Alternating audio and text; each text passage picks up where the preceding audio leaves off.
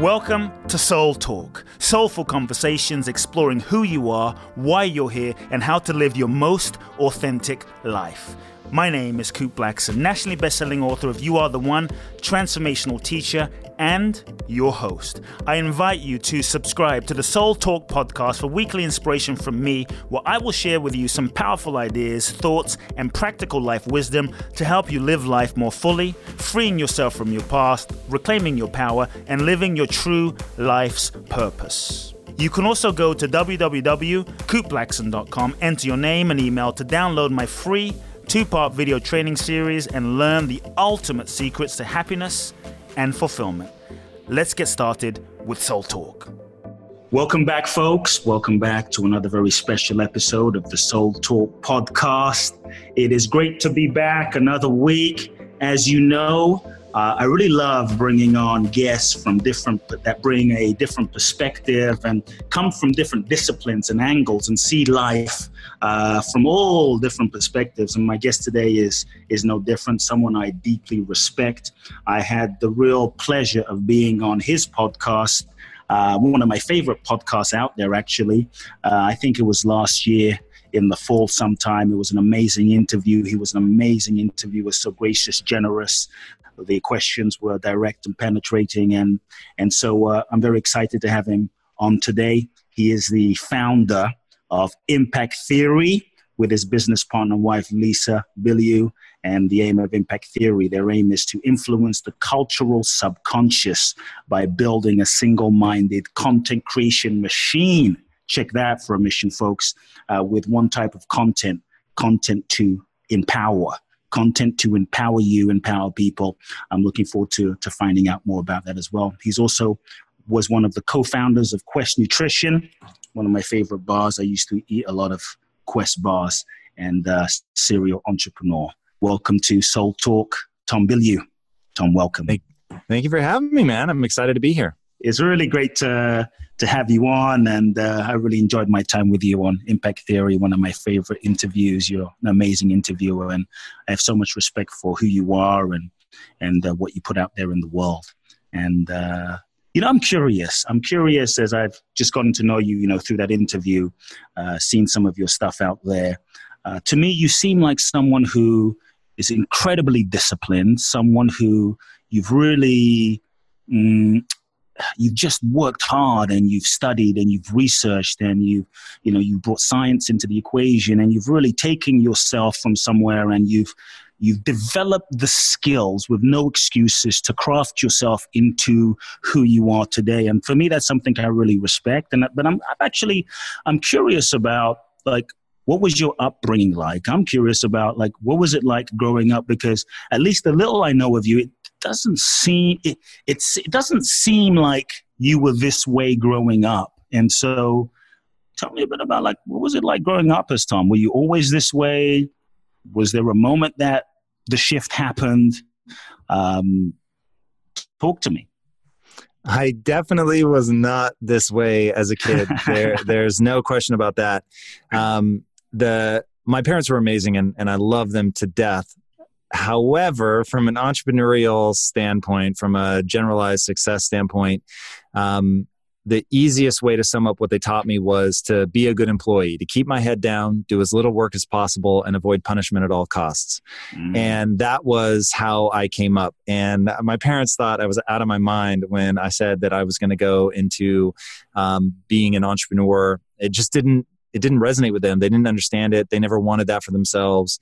So it was such an unfamiliar world. So I did not grow up with anybody giving me the message that I needed to toughen up, that I needed to be harder, more focused. I think they would have been very eager to see me be more disciplined. And I will say one thing my dad was ultra hardcore about was work ethic. So I will give my parents that. In the Bilyeu household, you had to work. And what I learned from that when I was young, though, was how much I hated it, and that I had no interest in it whatsoever, and that I wanted to craft my life in such a way that things were going to be easy. That, of course, is not how things ended up playing out.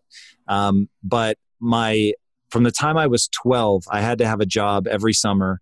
And that's technically illegal, as you may well know, with the U.S. Child labor laws. So my parents did want me to work hard, but they never saw me as working for myself. They, saw me as sort of plugging into a bigger system. And it would only be, years and years later that I would thank my dad for making me do these sort of manual labor jobs year after year after year. So one, I sort of knew how to suffer, even though at the time I didn't know how to contextualize it, and certainly understood what real physical labor is. Was there a moment, though, when a light bulb turned on for you and like something clicked in, this sort of, because when I see you, even in the interview we did, I see a hunger. When I've seen you speak, let's say on YouTube or at an event, I see there's a hunger that you have, a drive. And I'm wondering, when did that kick in? Was there something that occurred? Was there an event? Was there a turning moment? Because not everyone has that hunger and not everyone turns that on in this lifetime. So you've just touched on two things that I am very passionate about, and I think a lot about. Number one is hunger, and number two is drive. And I will say that those are two very different things. Mm-hmm. So I've always been tremendously ambitious. I've always had huge dreams. So we'll call that the hunger. So I didn't earn the hunger. I didn't earn my ambition. I've always had that. The drive, though, which is the willingness to see it through and to go from an empty dreamer to somebody who can actually develop the skill set that's going to be required to execute on those dreams and make them real, that I had to develop, and that I did not have until deep into my 20s.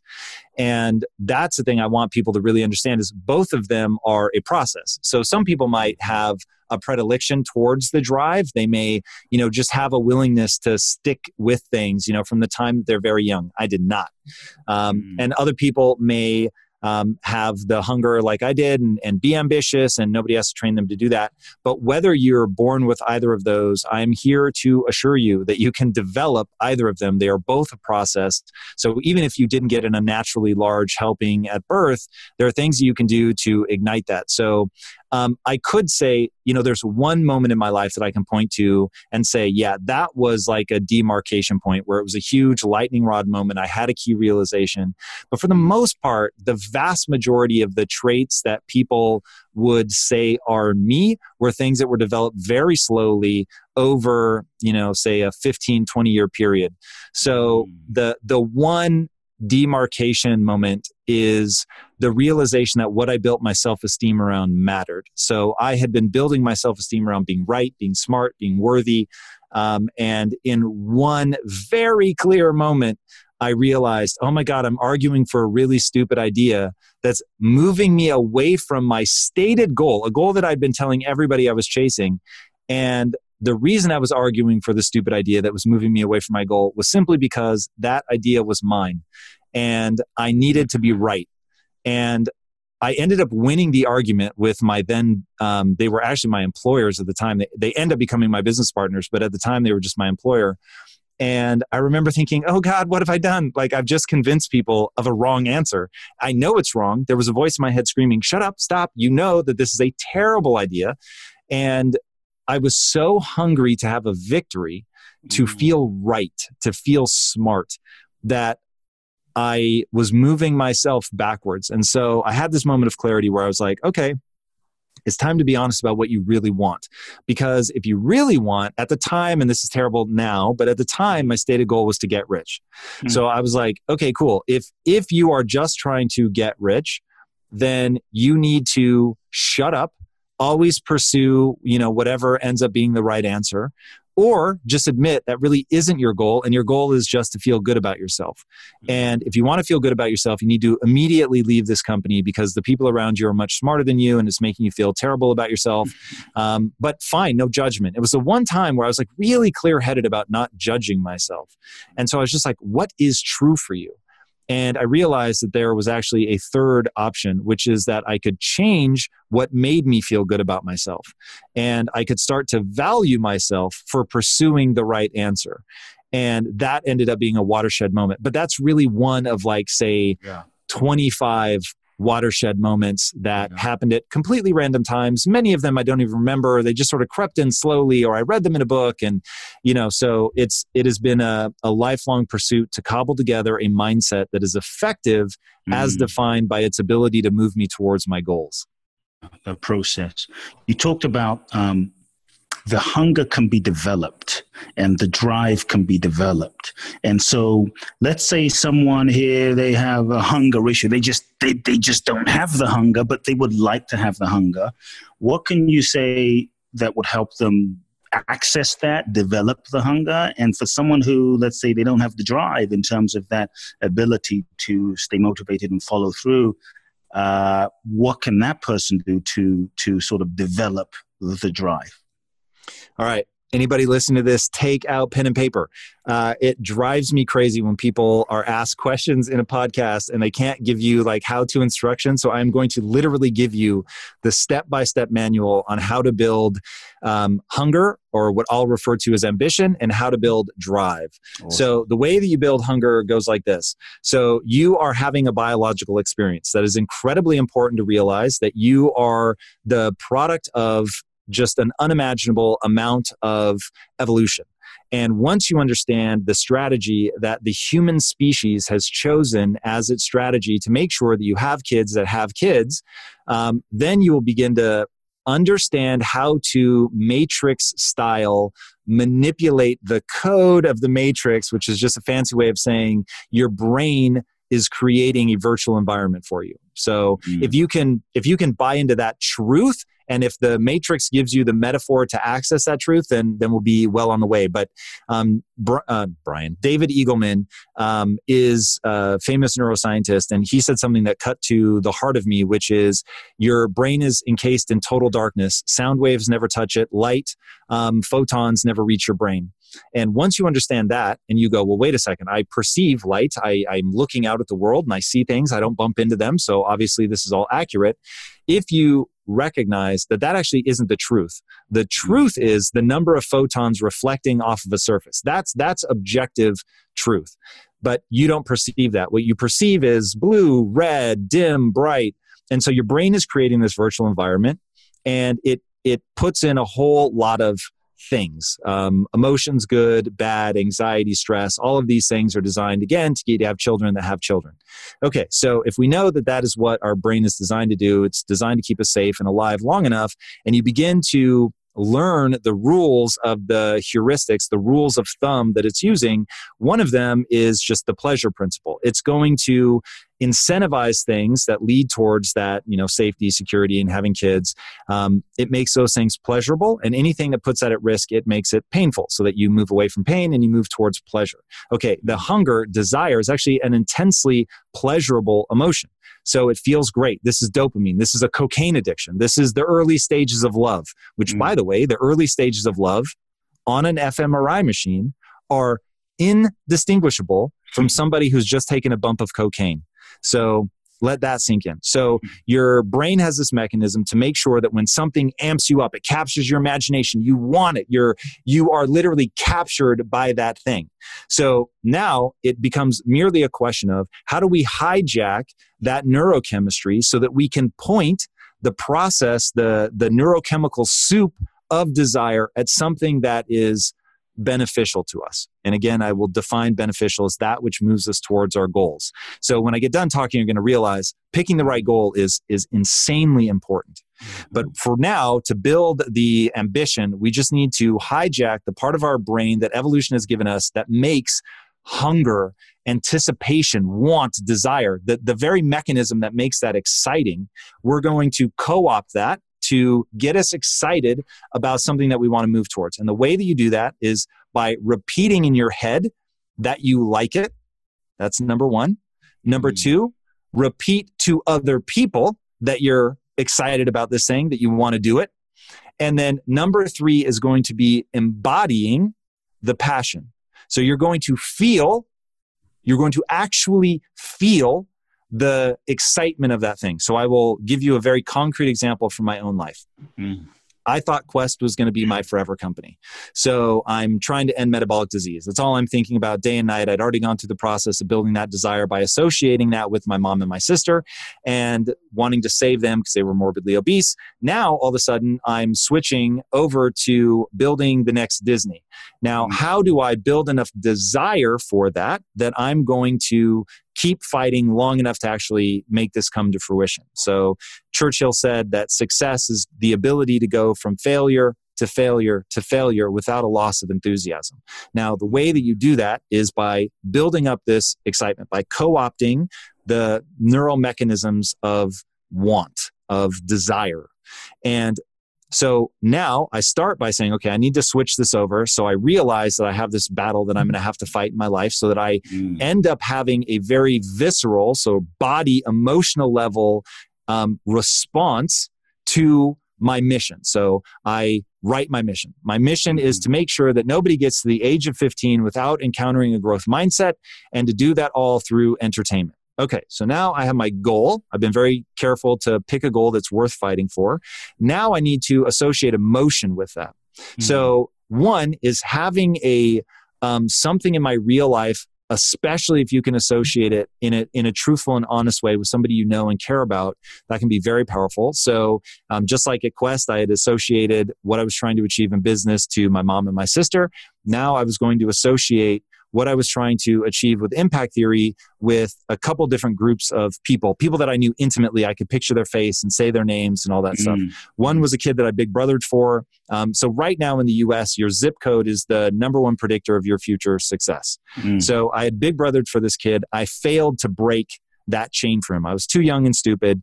I just didn't know how. I didn't even know that was the problem I needed to overcome. So all I needed to do was love him. Unfortunately, that wasn't enough to sort of save him from those circumstances. So I start repeating in my head that I had failed him. So I'm beginning to reframe this. Now, there's going to be a lot of people that will derail, and I'm not going to go into that because I want to stay focused on just how to build this drive. So it's the hunger. We'll get to drive in a minute. So to create this excitement over this ambitious thing that I'm chasing, I'm repeating in my head. I've associated it to that person and other people at Quest that I felt were on a similar path and I wanted to help. So I now have an emotional thing that's going to be a key component of drive in a minute. And I start repeating in my head that's my mission. I'm going to make sure nobody gets to the age of 15. It matters because of, these kids in my life. And then the next part was I started telling other people, hey, everybody, I'm going to build the next Disney. And this is why I'm going to build the next Disney. So now congruence kicks in. So not only am I saying it to myself, I'm saying it to other people. And there's a phrase in neuroscience, neurons that fire together wire together.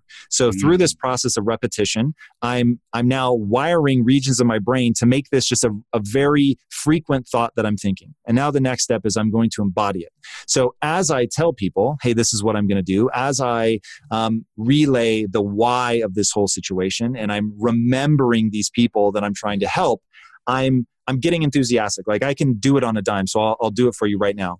So one of the things that is critically important to me is I cannot live in a world where your zip code is determinant of your future success. That fucking drives me crazy. Like there's this thing called an animus. An animus is the thing that animates you. And the thing that animates me is living in that world. And I have the chills right now simply because and you can't see me. And it would be more powerful if you could see me because I'm moving around more. I'm sitting up straighter. I'm bouncing. I'm changing the way that I'm modulating my voice. And that people will be able to pick up on. And I've literally just decided to do this. I flipped that switch in my head right when I said I'm going to do this for you. I flipped that switch. Now your brain is going to justify your embodied emotion. So if you get hysterical about somebody cutting in front of you in line, then your brain's going to go, shit, this must really matter because we're getting really hopped up about this. Conversely, if you're like, it's all good, no worries, your brain goes, oh, well, I guess that wasn't that big of a deal anyway. And so you just forget about it. Now, if that was one of those things where when I read the study on that, how embodied emotion impacts your brain's, the way that it files that event away, I thought, oh my God, here's an area where I can co-opt this. So that's what you're doing. You're saying, hey, I'm having a biological experience. My brain does certain things. Which of those certain things can I co-opt to use to, this great effect? So that's how you build desire. You're saying it internally, you're saying it externally, and you're embodying it. Now, over time, as you repeat this over and over and over, as soon as I say, I'm building the next Disney, I literally just saying that, I got the chills again. So because I've spent so much time associating that with these people that I care deeply about, I spend so much time saying, I'm not willing to live in a world where your zip code, dictates your future success. And because I invest this much energy in repeating it, associated with all this psychic energy of how I feel about these people, and I don't mean that in a woo-woo way. I mean it. Psychic energy is what happens when you can alter your neurochemistry, when you can secrete dopamine, when you think about something that you want. So anyway, when I say that, I simply mean to understand the process by which you create the neurochemical baths that we all are awash in at all times, but you can nudge them in different directions. So anyway, you repeat that enough and it really starts to become real. And so it is part of why people say fake it till you make it. I think a better way to say it would be to repeat it until you get the desired neurochemical response. Now, it's not as sexy, but it is more accurate. Okay, so that's the science of desire. Now, the step-by-step process on how to build drive. So drive has everything to do with that emotional anchor that we were using to build the hunger, but now we're going to use that to also begin to anchor ourselves on values and beliefs. Once you have the right set of values and beliefs, then your actions always follow your values and beliefs. And the only reason, or the only way to go from empty dreamer, which is what you are if you have all the ambition in the world and not the drive to see it through, the thing that you have to do is translate your potential into skill set. So skill set is the thing that stands between where you are today and where you want to go. That's it. It's skills, man. So the human species chose adaptation and growth over being hardwired for everything. So a horse comes out, 20 minutes later, it's doing all the things that a horse can do. Now, imagine if a baby came out and 20 minutes later, it could walk and run and take itself to the restroom and, go out on dates. That sounds so patently absurd. And yet that's the choice of so many other species. Now, the reason that we have become the most dominant apex predator the world has ever seen is because we chose culture, aka learning, as the way that we were going to approach the world. So now that makes us beholden to adults for a tremendous amount of time. But because of that, we have these abilities to learn, to grow, to get better, and in this case, to change our beliefs, to change our values, that those will actually become embedded in our subconscious. So what's called the default mode network. So if you've ever driven to work and gone, how the hell did I get here? That's the default mode network. You do something so many times, it truly falls into the realm of the subconscious. I won't spend time going into the mechanisms of that, but they actually are there. There is an evolutionary reason for it that has to do with calorie consumption and the brain being just a calorie consuming machine. So it's always trying to offload things. So we're going to leverage that. So now we're saying, okay, we have this new anchor to this person or people or whatever it is that you use that is your animating force, and then you're going to adopt certain beliefs. So one of the beliefs is there's 25, which is why earlier I said that there were 25 things that I'd cobbled together. But for now, I'll just say that the most important one is what I call the only belief that matters. The only belief that matters is that if you put time and energy into getting better at something, you will actually get better. Now, why is that the key component to drive? Because the reason most people don't try is they believe incorrectly that all of their talent and intelligence are fixed traits and that they can't get better, they can't get smarter, they can't become more talented. All of that is false. And you can. Now, we're not blank slates. About 50% of who you are is hardwired. Never going to be able to change it. But 50% is malleable. And it is insane the amount of change that you can create in your life with the 50% that's malleable. And there's an amazing quote, which is, you can't make a racehorse out of a pig, but you can make a really fast pig. So if all people do is anchor on, look, you're an average human, that's absolutely fine, but the average human is extraordinary at adaptation, And that by pouring yourself into adapting your skill set and improving it, you can make your life unrecognizable. So that gives you that freedom as you have these grand dreams and you try to execute against these grand dreams and you run into a roadblock, and that roadblock makes you feel badly about yourself because you realize that you're not smart enough to do what you want to do. You're not talented enough to do what you want to do. And that's where drive fails most people. And once you have the only belief that matters, which is that I can get better, when you hit that obstacle, you don't stop. You simply say, what do I have to get good at in order to overcome this obstacle? Now, it is even more complicated than that, but I will say, if you imbibe those two paths to developing your ambition and developing your drive, you will be so much farther ahead of everybody else. And then we can talk about the other stuff once you sort of take those as far as you can take them. I love it. Let's say someone who maybe, Tom, they've tried to get better. But what they've experienced, for whatever the reason, is constant failure. Just shit hasn't worked. They haven't been able to change. They haven't done anything.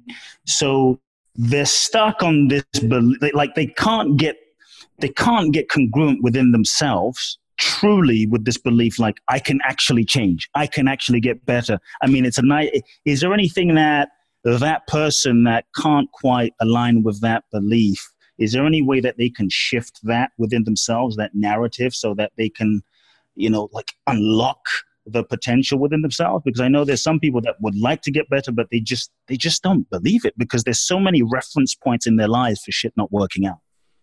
Yeah, the easiest way is to say there is nothing in your life that would lead you to believe that that is true. Literally nothing. Now, they're going to say, well, what do you mean? I've tried and failed and tried and failed. And I will say, sure, your current skill set has already taken you as far as it's going to take you. So if you want to do something new, you have to develop a new skill set. So what kind of deliberate practice routine have you put in place to actually get better at the thing you want to get better at? Now, most people will see that not only have they not put any sort of deliberate practice in place, they're not even sure what their actual goal is. If you know what your goal is, you should be able to write it down in a single sentence. And if you write something like make the world a better place, help people, win a gold medal, these are all so hopelessly vague that it's a non-starter. And that your problem is that you absolutely lack clarity. I've never met anybody who didn't think that they were unclear. Everybody thinks they're clear. Everybody thinks they know what they want until you ask them to write it down in a single sentence, and they really struggle, or the single sentence that they write is vague, like the things that I just mentioned. So what I would say is, since you have no evidence that this isn't true, and that we can sort of dismiss almost out of hand, because failure does not mean that it's impossible to succeed. Failure simply means you do not yet have the skill set.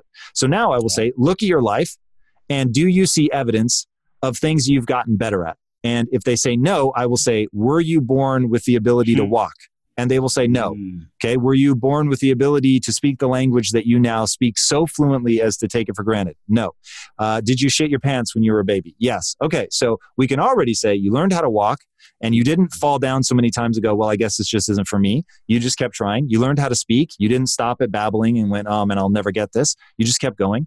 And the only thing then that remains is, do you believe that you've already reached the very end of what you're capable of improving on, and that the old adage that you can't teach an old dog new tricks is true?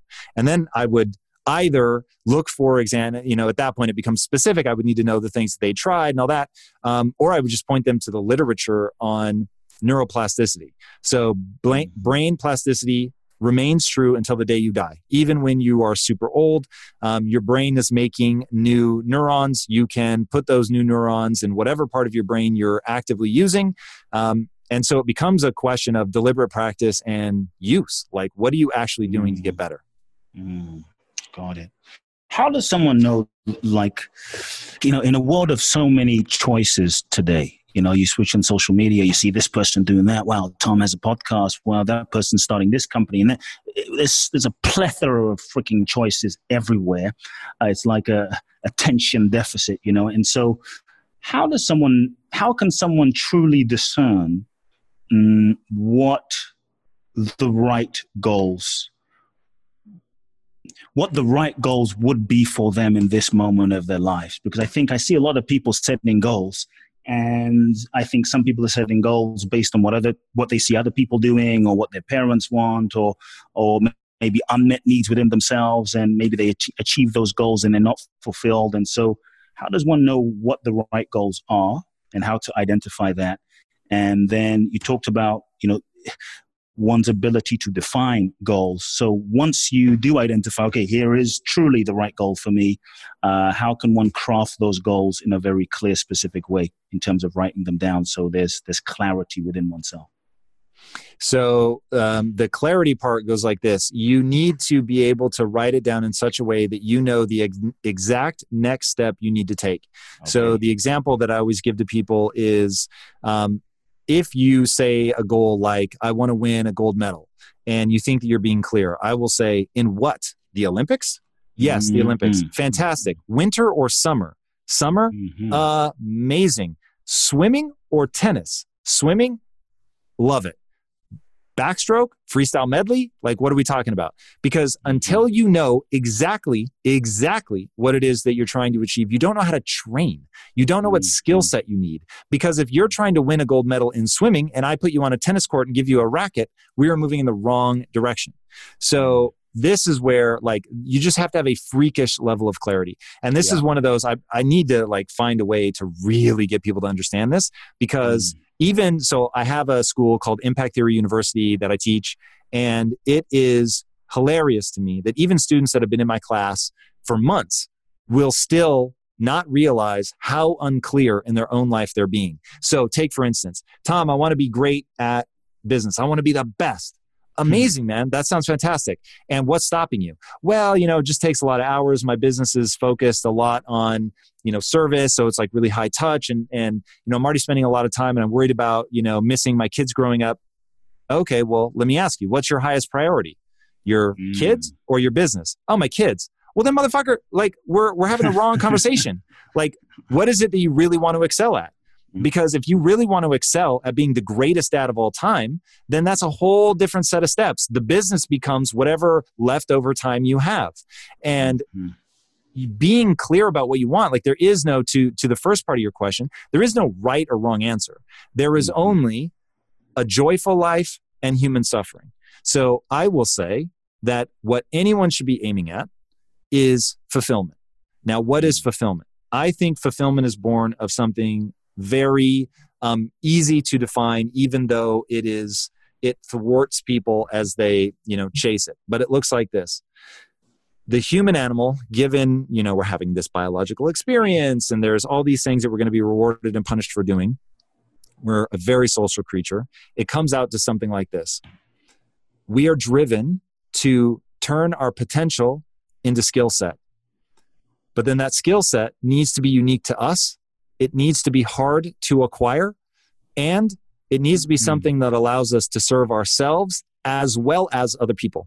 If you do all of that, then you will develop fulfillment.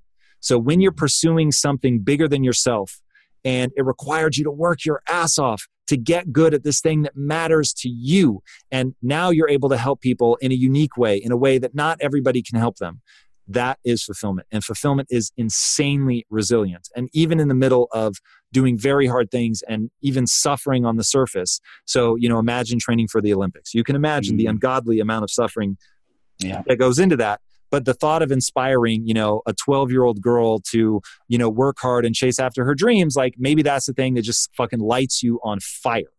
And that's where this becomes incredibly interesting. So getting people to structure their goals in a way that is most likely to lead to fulfillment, that's the key. And then it needs to be something that gives you more energy than it takes away. So it needs to be something you care about, not what other people think you should care about, what you actually care about. So if that's playing video games, own it. If that's teaching, own it. If that's building a business, own it. Whatever it is that you actually want to do. Yeah. I think one of the things that I've seen stop people from pursuing what they really want or being who they really are, this need for other people's validation, approval, this need to be liked. And I'm curious, as a public figure, host of Impact Theory, CEO, you put stuff out there. You're going to have all sorts of opinions and projections. And I'm wondering how you have dealt with that in your life, dealing with sort of unplugging yourself from the need for other people's validation and approval. And because I think that I see it stopping so many people, Tom, from truly just freaking going for it, you know? And so share some thoughts there. I am so keenly aware that the name of the game is how you feel about yourself when you're by yourself, that I play according to that. So the only thing that matters at the end of the day is how you feel about yourself. And when there's no one around to cheer you on or tear you down, just when you're in neutral, what do you think? Do you think you're doing the right things? And if you do, and then people come after you, again, I'm so aware of neurochemistry that I know that still sucks. Like there's no way as a human to not feel it when people are coming after you and they're saying that what you're doing is terrible. But if you really believe in your heart that you're fighting for the right thing and you know what your motives are, and like, man, I'm not saying I'm not also in this for myself. I am in this for myself, and I wouldn't do this if it didn't also do something rad for me, but I really am trying to help people. If you know that, it makes you so resilient to people coming after you. Doesn't mean that you don't feel it.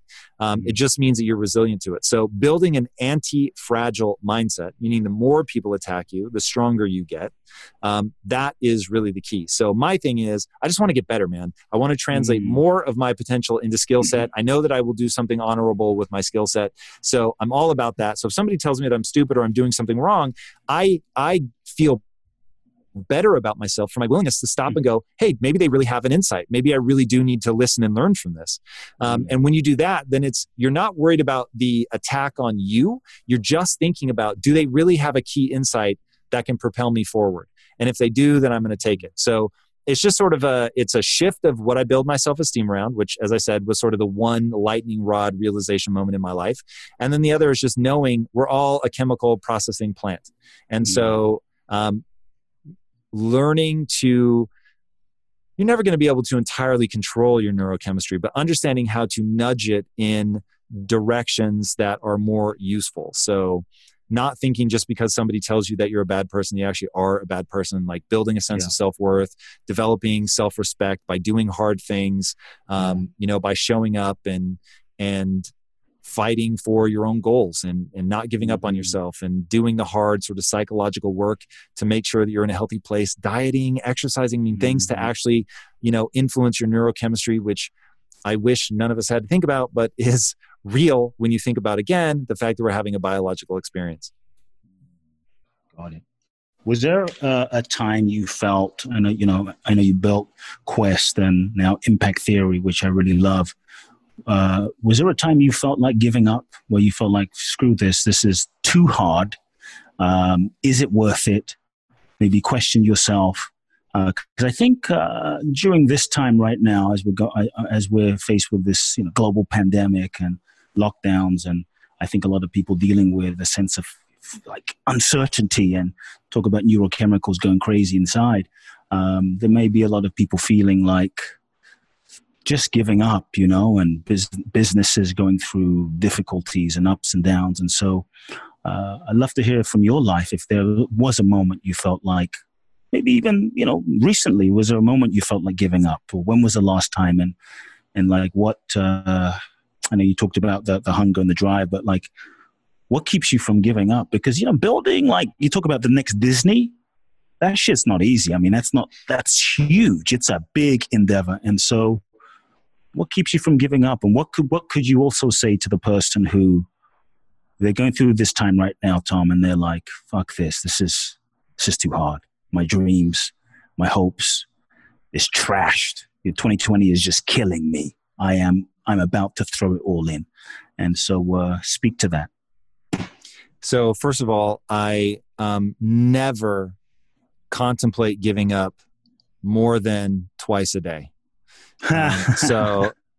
Look, everybody wants to get rid of that negative voice. It's not going away. It has an evolutionary purpose. Better to use that as a habit loop reminder or a habit loop trigger, as they call it, to think the positive things you need to think, or to embody that animus that's got you fighting, and to feel like who you're fighting for and what this is all about, and reattach yourself to what your values are. So like, to me, the very meaning of life is to see how much of my potential I can turn into usable skill set and then apply that skill set. And because I have a belief, going back to beliefs, that I can get better, it's always a question of, oh, 2020 is kicking people's asses? Well, fuck that. Like, I'm not going to frame 2020 like that. I'm going to say, cool, man, I love this. Take Jocko Willink's idea of some horrendous thing just happened. And all you do is say, good.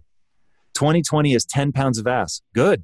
Now we're going to see who really wants this. Now we're going to see who's gotten good at turning that ambition into real drive. Good, man. It's going to weed out the sick and the weak. And I'm going to be here and I'm going to pick up the slack and I'm going to keep going. Good, man. I'm going to lead people. I'm going to show people like that you can suffer, that you can feel low, that you can worry that you're not good enough, and you can keep stepping up and facing that and keep going. And I want to lift other people up, man. This is my chance to like shine and show people I've done all this hard work psychologically to make sure I can be there for people. Whatever it is that turns you on, find that, reframe all of this hardship and difficulty, and go after it. Like, look, in times of great disruption is always the time of greatest opportunity, because all those people that were quote unquote stopping you from succeeding, which is BS already. But even if you buy into that, it's like they all just got their ass handed to them too. So now it's like, what are you going to do? Like, this is your chance, baby. Everybody wants a solution. Are you going to provide it? We are desperately in need of leadership. You going to provide it? Like, have you developed your skill set? Hey, you've got extra time. If nothing else, odds are you're not commuting. Use that time to improve your skill set.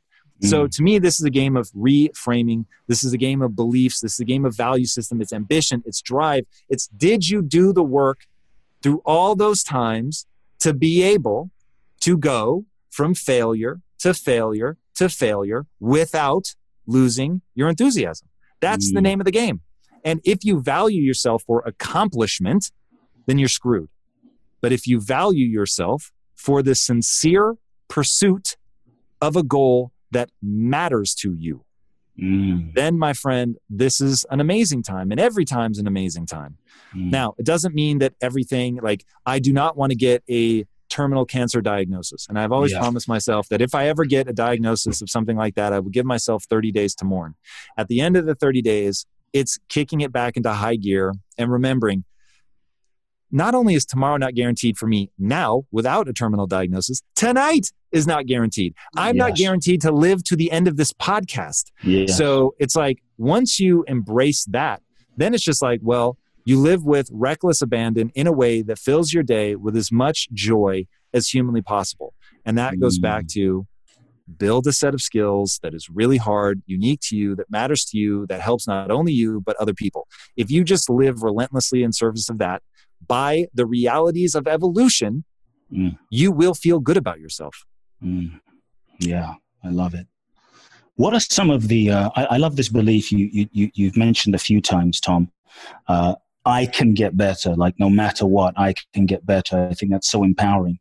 I'm curious for you, as you look at your own life, you look at your own experiences, what are some of the beliefs that you, when you look at yourself, you would say, I don't know if there's 5 or 6 or 10 of them, or however many you can decode for us, that you would say, here are the key beliefs that I, Tom, operate by, that have made me successful. Like, here is the code to my belief system. I'm wondering if you could decipher that, share that with us. Yeah, this it feels a bit like a setup, because I've literally written these down. So for anybody that wants to check these out, you can find them on my website. If you just type Tom Bilyeu Belief System, Google will take you right there. So I don't know if you want me to just, there's 25. I would love to hear them quickly through them all, or share them. I had no idea you had them on your website, so this is awesome. All right, so I'll go quickly so we don't eat up too much time. And then if there's anything that in there you want to go deeper on, we can. So number 1, human potential is nearly limitless. Number 2, personal growth is the highest priority of impactivists, is what I say there, but for anybody, it should be their highest priority. Number 3, you can acquire new skills in any area at any time. Number 4, it requires focus and disciplined practice to acquire new skills. Number 5, you can do anything you set your mind to without limitation. Number 6, number 5 is a lie, but it's an empowering lie. And you should do and believe that which empowers you. Number 7, it doesn't matter who you are today. It only matters who you want to become and how hard you're willing to work to become that person. Number 8, see beyond your current self to the opportunity of becoming the best version of yourself. Number 9, the Impact Theory community is a safe place to make mistakes. So to make that personal, don't be afraid to make mistakes. And there's more beliefs on mistakes later. But make sure that your life is set up in such a way that you feel safe in making them. Number 10, mistakes are a great teacher for those who are willing to admit that they've made one. 11, share the lessons you've learned from your mistakes with others. 12, failure is temporary. Move quickly beyond it. Number 13, everyone has something to teach you. Learn from whomever you can. Number 14, impactivists do not make excuses ever, so just don't make excuses ever. 15, any obstacle can be overcome. See number 14, which is don't make excuses. 16, building your self-esteem around being right all the time will lead to poor decision-making. I gave an example of that earlier. 17, build your self-esteem around identifying the right answer and pursuing it faster than anyone else. 18, have very clear goals. 19, do that which moves you towards your goals. 20, do not do that which moves you away from your goals. That one felt important enough to sort of say the same thing in two different ways. 21, only work in an environment that is moving you towards your goals. 22, you should be a linchpin, and linchpins are people who work hard, smart, and long hours. 23, passion will help you keep fighting to reach your goals when things get difficult. Center your life around your passion. 24, motivate and inspire those around you. And 25, adhere to the physics of progress, which is, it's a nod to something that would take me a fair amount of time to go into, but it's basically the scientific method. So there is a gap between where you are now and where you want to be. Identify the obstacle, the impediment that stands between you and where you want to be. Generate an informed hypothesis on what you would have to do to overcome that impediment. Do that thing and see if it worked. And if it works, great. And if it doesn't, go through the data to figure out why it didn't, so that you can, as Henry Ford would say, failure is merely the opportunity to begin again more intelligently. I love how practical, strategic, pragmatic those beliefs and those keys were. It's awesome. You mentioned in there about mistakes a few times. I'm curious, as you look back on your life, if you could maybe story or share an experience of, let's say, looking back, something that was a mistake for you. Obviously, you learned from it, but let's say, what was your biggest mistake that you feel you've made that you go, shit, man, I really wish I had done that differently, and I'd love to hear what your biggest lessons or learnings that you took away from that experience was that you could share with us, so we could learn from that and hopefully either not make it or navigate it differently. The biggest mistake I've ever made in my life is very much believing that my talent and intelligence are fixed traits. And that caused a tremendous amount of suffering in my life up until probably I was about 26. So that would be the one thing, like when people ask, what would you go back and teach your younger self? That would be it. So that would be the thing I would most want people to sort of learn and take away from. Beyond that, it's just understanding, reframe the way that you think about mistakes and failure. If you think about it like artificial intelligence. So in artificial intelligence, the way that they get basically machine learning to happen, let's say in video games, is they put an AI on a video game. Breakthrough was sort of the earliest one that just showed insane results. It's an old Atari game. And all they told the AI was, you want to get the highest score possible. They didn't tell it the rules of the game, nothing. And so what you see is the AI understands that it can move this paddle back and forth, and it understands that there's like this moving ball, and it understands that there are these bricks, but it has no idea what will bring it points. And so it begins just by wiggling the bar back and forth. And then one time it accidentally makes contact with the ball, and the ball goes up and hits one of the bricks, and it realizes, aha, that's how I get points. Now, all of the wiggling back and forth, it didn't see as failure or a mistake. It's referred to in artificial intelligence research as a sample, meaning I tried something and I got a result. That sample action taught me something. And if you can in your own life think of it the same way, like, hey, I want to win my gold medal, or I want to climb up in my company, or I want to be the best parent, whatever. You try something, and did it work? Meaning, did it move you towards your goal or not? And if it did, amazing, then we're on the right path. If it didn't, it doesn't mean you're a bad person. I wouldn't even think of it as a failure. It's just a sample. You tried something. You got data. And so I'm always trying to convince people that failure is the most information-rich data stream that exists. So literally, if you're analyzing your failures, meaning you're looking at those samples and you're learning the lessons, you're accumulating that data, then the more mistakes you make, the faster you will progress. So it's not a game of trying to avoid mistakes. It's trying to intelligently try things that may have a high degree, high potential for failure, but in trying them and then analyzing the results, that's the key.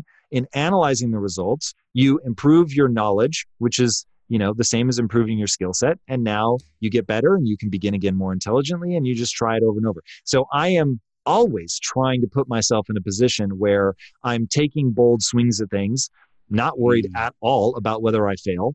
And because I know I'm just going to analyze the data. And that becomes hugely important. So because I live in the world of business, I'm constantly doing things that when you look back on, you're like, oh, okay, that was clearly a mistake. So I ran a clip strategy on my YouTube page. That was just absolutely horrendous failure. And so that was sort of a recent one that I made that had real financial implications and all of that.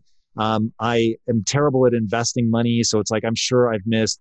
I'm protective, so I haven't lost money, but I have failed to make upside in huge ways. And I'm constantly being admonished by my my money manager. But my thing is like, hey, maybe it is a mistake, and I can be learning from that. But it's like, you just have to pick a strategy, try it, and then analyze. And so, that's the key. Just analyze. Yeah, I love that because when you look at it that way, it takes the sort of personal judgment out of it, and I think it's a great way to look at things. Tom, last few questions. I'm curious about this. As someone who's really driven, I haven't had the opportunity to meet Lisa, your wife, but I've seen interviews. I've seen her do interviews, and I've seen you together, in interviews, and it really feels like you both have a really beautiful connection and flow and deep, love and connection together. So I'm curious, what are some of the most important elements you would say?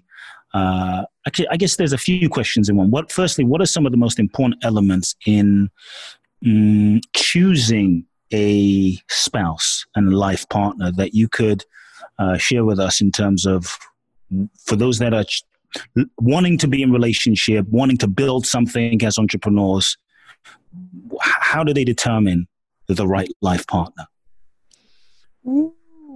Okay. So we're on a big topic, my friend. So you're on the right path. So first of all, selection is the single most important part of this. The most important part of selection, I would say, is a willingness to develop a growth mindset. So if they don't already have one, fair enough. I didn't have one either.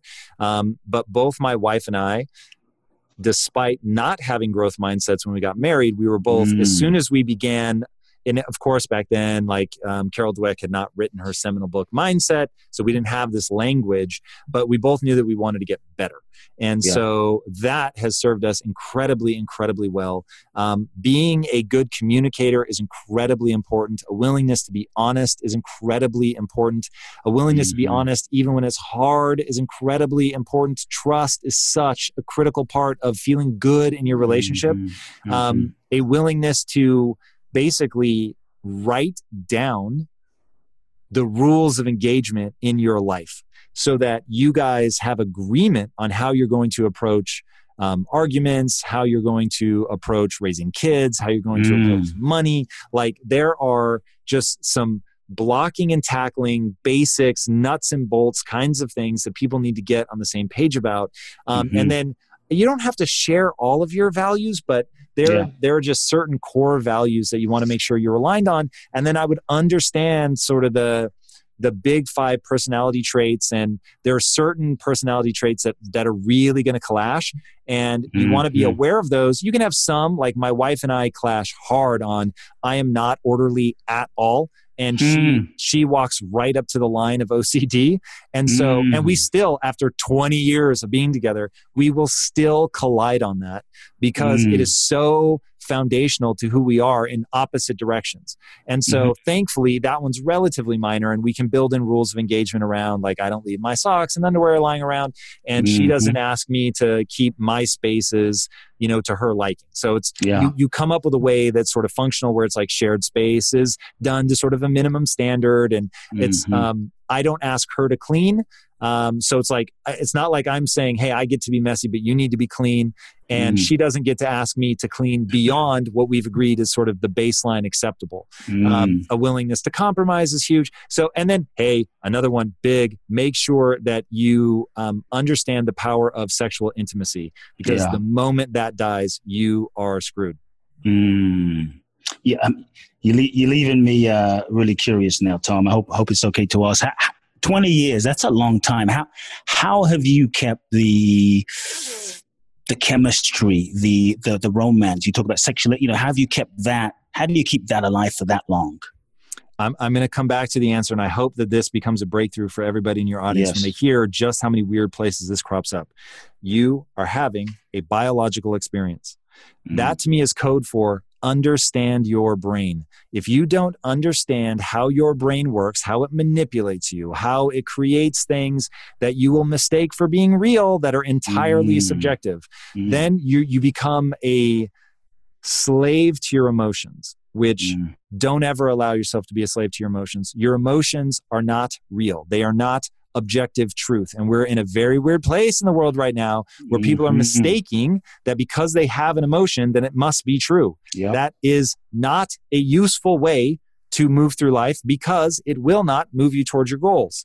So my thing is, we understood, oh man, my brain is going to totally screw with me. So I better figure out in what ways. I better find ways around that. So I'll give you a classic one. The beginning of a relationship, if you fall in love, is, like I said earlier, in an fMRI, you cannot see the difference between somebody who takes a bump of cocaine and somebody who's around that new fiery love that they have.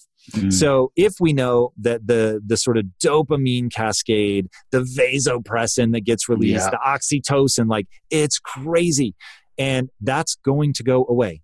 So at the beginning of our relationship, when we were at the height, we were in the grips of like, oh my God, like I can't bear the thought of being away from this woman for even 30 minutes. And at the height of that, I said to her, hey, I understand neuroscience well enough to know this will not last forever.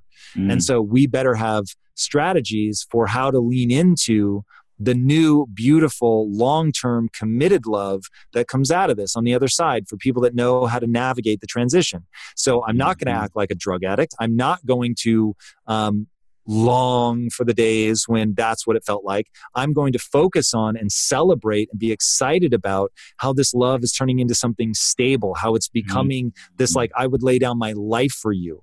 And we're going to talk about that. We're going to celebrate that. We're going to commit to each other. So not like I told my then girlfriend, now wife, hey, just so you know, I'm always going to find other women attractive. And just so you know, I know you're always going to find other men attractive. So you don't have to fake it. You don't have to pretend. Like, that's just the truth of the human condition. So I want you to know I'm not with you because I think you're the hottest woman on earth. I'm never going to trade you in for a newer model, because I'm with you because I want to share my life with you. And sharing my life with you is the only thing that must be done in real time. And so even if, as you get older, there is somebody younger that's more attractive than you that is coming on to me, I don't give a shit about that, because I haven't shared my life with them. I haven't spent the last 50 years like learning who they are, ups and downs, and being there for each other and having opportunities to lift each other up. And just like, man, there's nothing more rad than sharing a life with somebody and trusting them. Like, that's values, right? Your values will guide your behavior like your beliefs will. And I value that. And I lean into that value. And I repeat to my wife that that's what this is about. And so she knows, like, no one, my wife, classic my wife, we were at a hotel one day and they were having a party. This is like the Roosevelt Hotel here in Hollywood. And we were taking her sister there, as her sister was from England. So we're all at the pool, we're having a good time. And my wife taps me on the shoulder. And there were these two women that were suddenly topless. And we're like, what the hell is going on? And it was my wife that pointed that out to me. And And my wife was like, I'm not jealous of that. She was like, it was weird. Like I wanted you to see this weird thing that was happening. And so my wife is, because she knows I've committed to her. Yes, that it is so valuable to me to love her and to share this life with her that, hey, look, my wife is hot and I am enjoying her beauty while it lasts. But someday, God willing, she's going to be 98 and a bag of wrinkles. And at that point, I want her to know when I turn to you and I say, I find you beautiful, that I really mean it, because that beauty is something more than just the physical attractiveness. Yes, a younger woman can be very hot, but you don't have to worry about me doing anything that would damage this life that we've shared. And when you have that, it is anti-fragile, right? Because the more time we spend together, the more I want to be with her. And so, whereas saying that I only have eyes for you, it's like, that's some bullshit. Everybody knows it's bullshit. Because we're all pulled by evolutionary forces to find certain things desirable. I love it, man. Tom, thank you for sharing that. That was some deep. I felt the depth of the love, the deepening of the love, and you're romantic, man. You know, I mean, not romantic on the superficial sense, but there's a deep. I feel in that description, I really felt the depth of your heart, the depth of your honor, the depth of your devotion to the process of loving. And it was really beautiful to feel. So thank you for sharing. Thank you, man. Final question. Shared a lot, and I really want to thank you for just all that you shared, and you've been so generous with so much practical, applicable wisdom in today's Soul Talk. Some of this might overlap, but I'd love for you just to maybe just take a review of your life. And this can just be across the map. You can shoot from the hip. If you were just to review your life, ups, downs, successes, failures, regrets, wishes, wants, desires, if there were, let's say, the three most important life lessons that, and again, you may have shared some of these, some other things may pop into mind, that if you could only pass these three things on to the next generation, that you feel this would evolve the next generation of kids and their kids, and, you know, evolutionarily the most. I'm curious what your three life lessons would be that you feel would evolve the souls of the next generation the most. I'm wondering if there's anything different. Number one, the growth mindset thing. You can get better at anything. That is so important to know. Number two, become unflappable. Just absolutely unstoppable. Hold yourself to the most ungodly standard and go after it every day to get better in every way, shape, and form. Value improvement to like an obsessive psychotic level. And then number three, love intensely.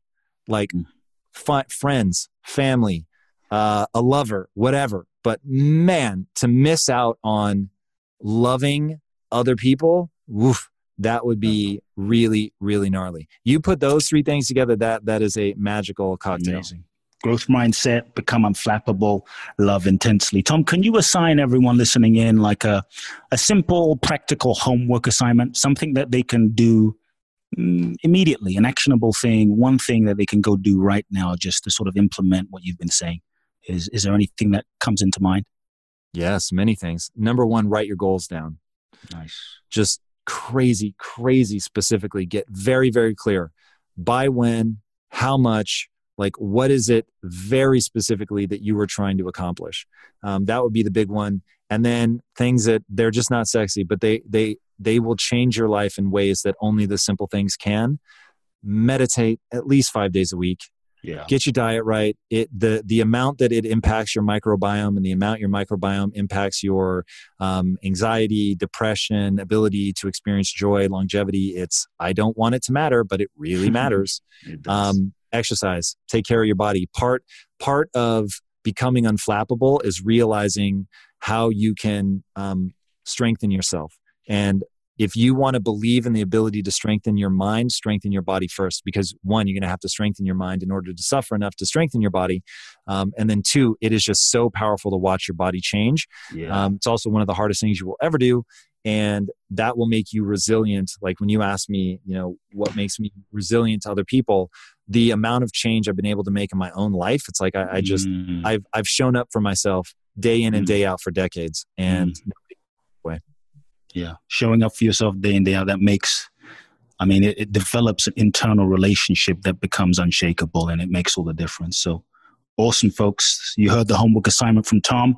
Write your goals down, meditate, diet, show up for yourself, all amazing things. Tom, I have absolutely loved this interview, man. It's one of my favorite Soul Talk interviews.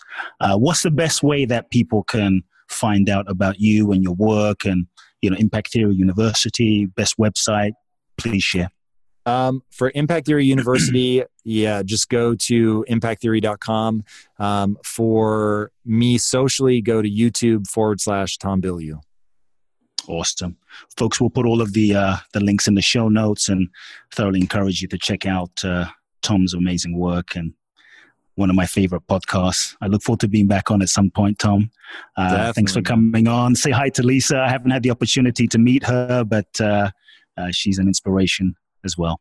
Folks, this was an amazing interview. Do me a favor, everyone. Send me an email, coopblackson@coopblackson.com. I would love to know your key takeaways from today's session. I'm sure you have lots of notes. I have like 12 pages of notes from this interview. Let me know your key takeaways, and also how things flow from writing down your goals, specifically from Tom's homework. And share this episode with friends and family. Subscribe, and I'll catch you in next week's episode of Soul Talk. Love now, everyone. Blessings. If you've enjoyed this episode of Soul Talk, please do share the podcast with all of your friends. Let everyone know, and make sure you download Soul Talk today. I'm looking forward to next week, where I'll get to share more inspiration with you. Meanwhile, follow me on Facebook, Instagram, or social media. You can find out more about my work at www.coopblackson.com. If you feel ready to take your life to the next level, join me at my exclusive event in Bali, www.boundlessblissbali.com, where you can find out more and apply. Also, make sure to remember to download my free 2-part video training series and learn the ultimate secrets to happiness and fulfillment at coopblackson.com. Sending you all big hugs and love now.